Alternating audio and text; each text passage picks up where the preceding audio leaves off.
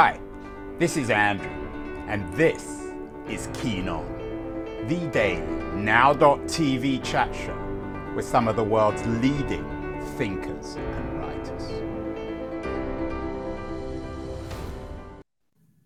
Hello, everybody. It is Monday, the 13th of February, 2023. Earlier today, we did a show with the British writer Sathnam Sanghera. Has a book out, Empire Land: How Imperialism Has Shaped Modern Britain. He argued that colonialism and imperialism has defined modern Britain. And of course, Britain was the original European colonial superpower, shaping and reshaping much of the world. And then last week, we also did a show with Fintan O'Toole, an Irish writer. Magnificent new book out, We Don't Know Ourselves, which also sees itself as a consequence of history and of colonialism. There are very few places in the world that weren't formally colonized by European powers. One of those is Thailand. And we're going to be talking about Thailand today. We haven't done a show on Thailand. I've frequently visited the country. It's a magnificently energetic, colorful place, particularly Bangkok. And there's a new book out tomorrow, Welcome Me to the Kingdom, first-time collection of short stories by my guest, Mai Nardone. Mai is joining us from Philadelphia. He normally lives in Bangkok. Mai, would it be fair to say that Thailand differs from much of the rest of the world because it was never formally colonized, or is that oversimplistic? I think within the Southeast Asian context, like Southeast Asian history, even though it wasn't colonized, it certainly cooperated with a lot of the colonial powers, the Dutch, the English, who were in the region. And so it doesn't have some of the legacy that the other countries have. For example, English is not widely spoken, and they're trying to change that. But it does have some of the institutional legacy, and like the Thai monarchy was originally a constitutional monarchy modeled after the British one, and a lot of the aristocracy or the former aristocracy and the elites would go to be educated in the US and the UK, and so they do still have some of that legacy, even though it's a really different relationship with the colonial powers. You went to the British school in Bangkok, Patana, and you mentioned me earlier. And yet the book itself, these collection of stories, is not about this privileged class of people who go to private schools. Tell me a little bit about your life, your upbringing, your background, and how you learned to write about, shall we say, the underbelly of Bangkok life. Yeah. So I'm half American, half Thai, and I grew up in Bangkok. And my mother's Thai. And I think that when I was starting out this collection, I wanted to write about the 1997 financial crisis, which had a big impact on all of Southeast and East Asia. And in looking at this crisis, and because it was kind of a big moment in especially my mom's family, but even my dad, who was working in Thailand at the time, was affected. And so yeah, we were looking at this crisis that sort of had ripple effects across the entire economy and across all kind of class divides. And a part of that was, once I was writing about that, then I needed to write across the spectrum. And so that's what I started to do. And Bangkok, as you know, probably from your visit, it's notoriously one of these cities in which geographical or physical divides don't exist in the same way that they do in the US. And so the stereotype is that you'll have this fancy condominium right beside a slum, which is very much the case. And so it was about like capturing some of those layers to the city. And even where I grew up in kind of a townhouse a little outside of the city. And behind my house was this canal, which still laces Bangkok, a lot of these canals. And then right on the other side was a Muslim slum. And so it was trying to capture like all the elements of the city, and also not hide any of the. I don't think this is necessarily a book that that shows the country the way that it wants to be, which is usually it's it is a very tourist-focused country, and so it is always trying to project this image as the land of smiles. And so this is trying to show some of the other side. Yeah, that cheerfulness, of course, is the Thai brand. The title of the collection of stories is Welcome Me to the Kingdom, which, of course, reminds us about the Thai royal family. As you say, it was originally created as a copy of the British constitutional monarchy, but it hasn't really worked out that way. The current king certainly doesn't have a lot in common with the current king of England. Huge defamation laws. People are put in jail for any kind of criticism.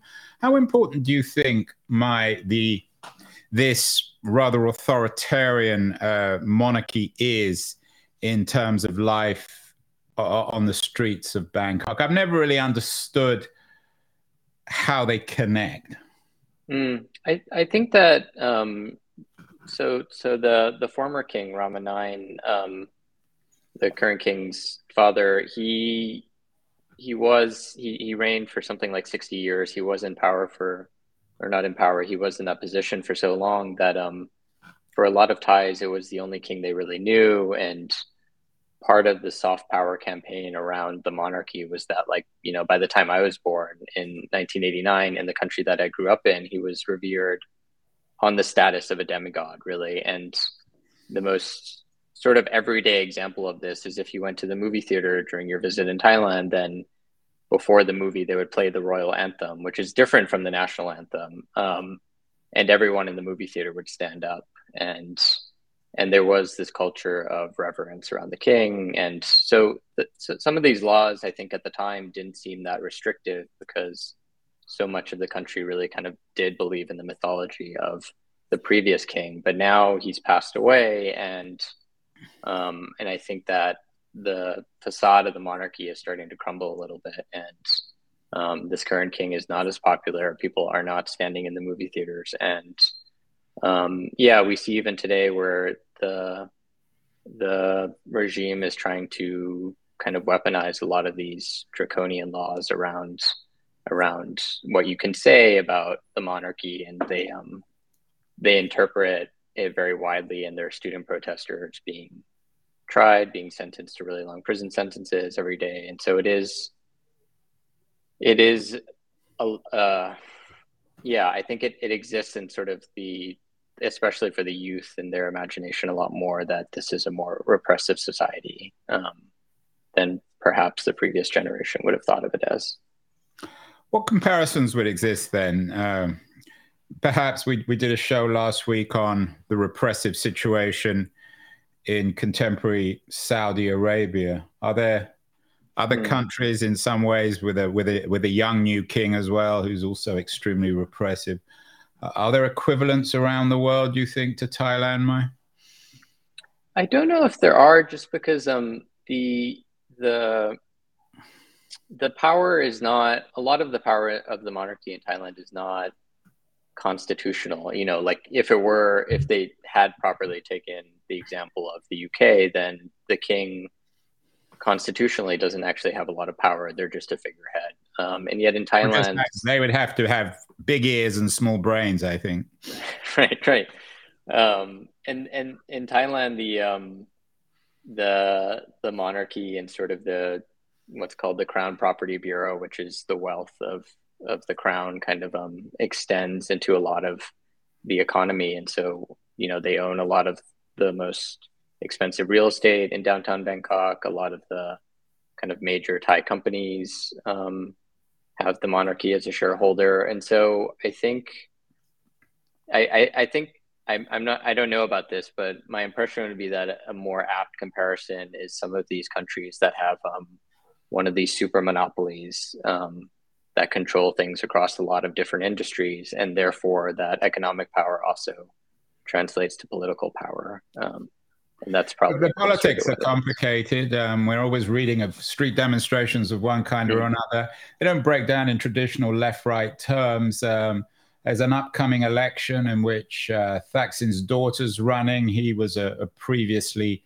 popular but also controversial political leader. How would you describe the politics, particularly of the Thai street, of the Bangkok street? Does Does it capture the left-right, socialist versus capitalist nature of other developing or early industrial countries, or is there something uniquely Thai about it?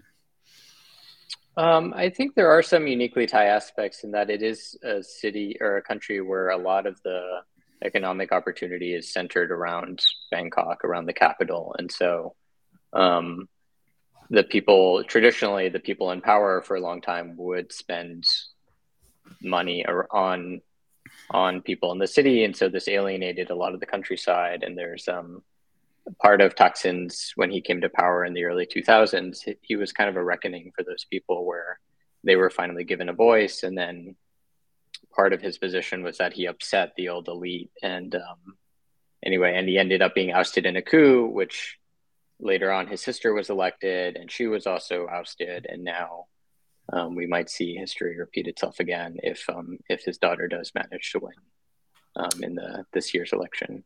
The book is out in the US tomorrow. I'm not sure if it's getting published in Thailand. Is it a relatively intellectually free country? I mean, you seem to be relatively outspoken. You're not shy to expose the darker side of Thailand. You're currently in Philadelphia. You're going to go back to Bangkok where you live. Could you get into trouble for this book? No. Pretty much. It's a country where the censors are really only watching Thai language things. I would be really impressed if my book came across their radars, given that it's written in English. So yeah, it's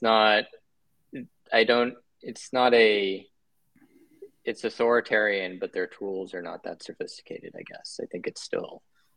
Is it likely that this book will get translated into Thai, especially given it's by a Thai writer about Thailand? Also, no. I think there isn't as much interest in literature, especially short stories, and a lot of what is translated in Thailand is foreign literature, strangely. And so there aren't that many examples of Thai writers writing in English, and in none of those examples have their books been translated back into Thai. You went to Middlebury after graduating high school in Bangkok. This is a collection of your first collection, your first publication, collection of short stories. Who inspired you? What inspired you in terms of your craft? It's a very tough business, short stories. I don't suppose the advance for this book is going to buy you a palace in Bangkok. Right. No, yeah, definitely not. I mean, I think short stories are the format of I did one of these Masters of Fine Arts in Writing in the States, and where'd you do that? Wasn't Middlebury. That was after you graduated. No, that was at Columbia's MFA program, and they I mean, the MFA is pretty fancy. Was that an interesting program?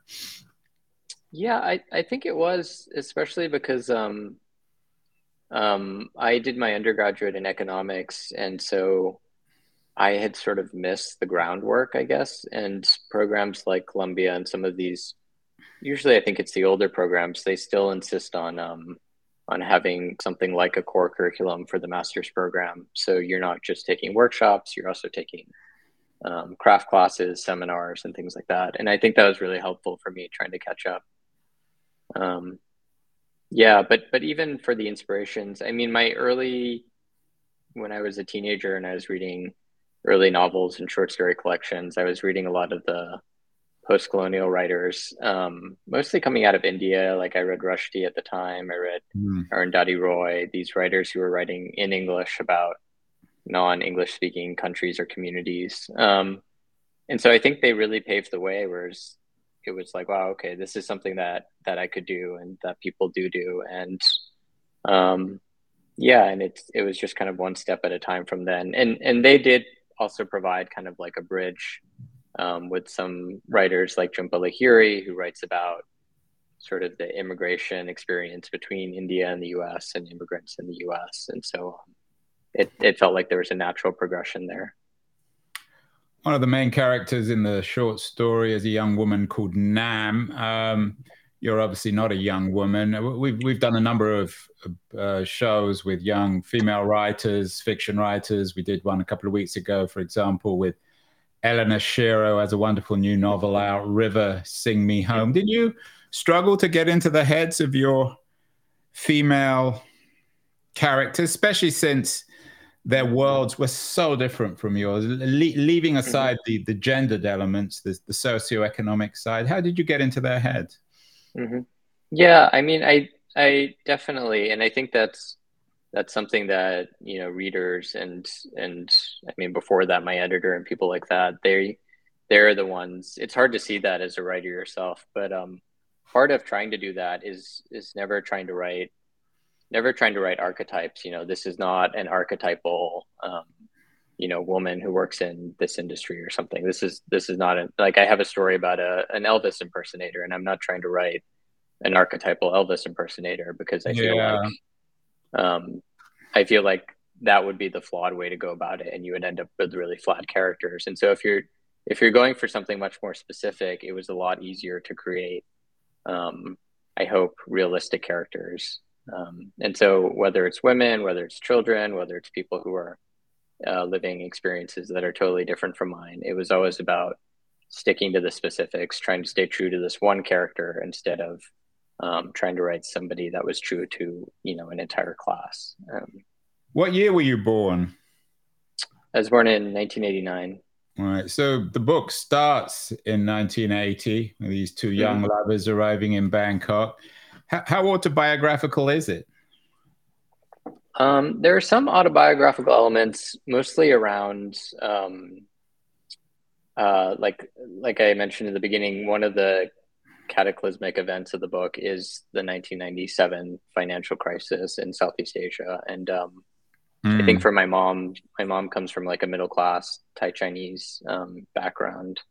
And I think for a lot of that middle class of that generation, it really kind of destroyed their prospects for life. And I was only like 9 years old or something at the time. And the character that I write in the book is older. And so she's able to process it a little more than I was. But it was about, like, if there's a autobiographical element, it's probably around that event where there's this rupture in the family. The American father of the family has to go to the US to work, which was not what happened in my case, but just a lot of the uncertainty. And everything collapsed in 97, the Thai currency. So in that sense, again, Thailand exists outside the mainstream because it wasn't a global phenomenon. How dramatic was this late 1990s economic crisis? And I assume that Bangkok and Thailand didn't go through the same thing in the Great Recession of 2008 and 9. Yeah, it was probably for Thailand on par with the 07-08 crisis in the States in terms of the depth. But I think there's less of a social net in Thailand. And I mean, so one of the problems was that a lot of the money that was coming in at the time, and this was during an era of economic liberalization, and so the country and neighboring countries were encouraged to take this foreign money, this foreign direct investment, and so a lot of money came in very quickly, and then a lot of money went back out again very quickly, and you had a lot of Thai companies, business owners who were holding dollar-denominated debt, and the currency overnight. I mean, my mom's generation still talks about this. The currency overnight, devaluing by something like a half, and so your debts are doubling. And so I think it was, for the middle class especially, like a very severe crisis. And you still see the legacy of this in the city. Like, I don't know if on your visit to Bangkok you saw some of this, but you still see these concrete buildings that have been empty for 20 years because they ran out of money way back when. And they're just like these concrete shells that are part of the Bangkok skyline. Bangkok, though, as I said, I mean, that's certainly true, but Bangkok is also an enormously energetic city we've done Mm-hmm. lots of shows about cities. One, for example, with the urban historian Ben Wilson, Metropolis: A History of the City, Humankind's, in his Mm-hmm. view, at least, greatest invention. We also did one with Michael Kimmelman, the architecture correspondent of the New York Times, about why one should always walk around New York. One of the things about my sense of Bangkok when I've been there is it's a hard city to walk around, and yet it is enormously vibrant and perhaps reflects the reality or the best and worst features of 21st century cities. The book is in many ways a book about Bangkok, a kind of I guess a kind of love note to Bangkok, even though you recognize that Bangkok is not ideal. Mm-hmm. Yeah, I mean, it's like you said, it is a city that it's not walkable. It was not necessarily a very well planned cities. Our public spaces are really just the shopping malls. There are a few parks that are not accessible to very many people because of where they are. Public transportation is expensive relative to local wages. And so it's not a city that's easy to get around. And yet it is a city that just has a lot of these interesting pockets. Like one of the stories in the collection takes place in this abandoned movie theater that becomes, for the two characters, like a chop shop where they're working for some local crime boss. But that was inspired by an actual abandoned movie theater where I used to go to play badminton. And up on the walls of this movie theater, you still had these huge, the size of a truck, like hand painted movie posters for posters like Cleopatra and The Battle of the Bulge or something like that. These really old movies. And up until that building was still around up until maybe a few years ago. And so it is the city that, maybe because of its haphazard development, just has a lot of like interesting things that you can stumble across. And that's one of the great things about being able to live in Bangkok, is that a lot of these stories come up, like the idea behind the story might be a total accident and something like that I stumble into. Well, people should certainly, a lot of people want to visit Bangkok. A lot of people love going there. Certainly a book to read before going rather than the tourist brochures. What have you learned about yourself from this whole process? It's very, very hard, as our audience knows, getting published as a first-time writer, particularly of short stories. You had to overcome many hurdles. You're working now on a novel. What advice would you give other aspiring writers, particularly short story writers, about the writing process and getting published?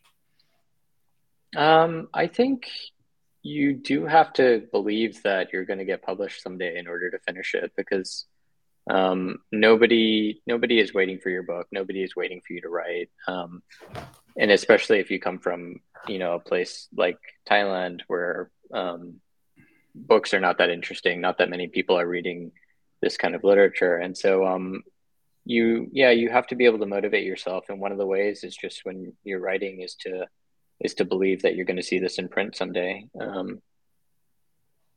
And the novel, Mai, I know you're working on that. How will that add to what you've said in Welcome Me to the Kingdom? Is it a more ambitious project? It's a look at more of the other end, I guess, from where we started. So I'm looking at kind of the top end of society. Like Bangkok, I think it was 2018 or something. It topped a Credit Suisse survey of one of the most unequal countries in the world. And it's the kind of thing that when you're when you're downtown, you kind of believe, where you see all these supercars, these Lamborghinis going by, which in Thailand they're taxed at something like 300 or 400%. And so for every Lamborghini you see, you're really seeing like 4 Lamborghinis in the US. And that's huge relative to what most people are being paid there. And so yeah, I'm looking at the other end of the spectrum. Are you outraged by that? Will this be an angry book?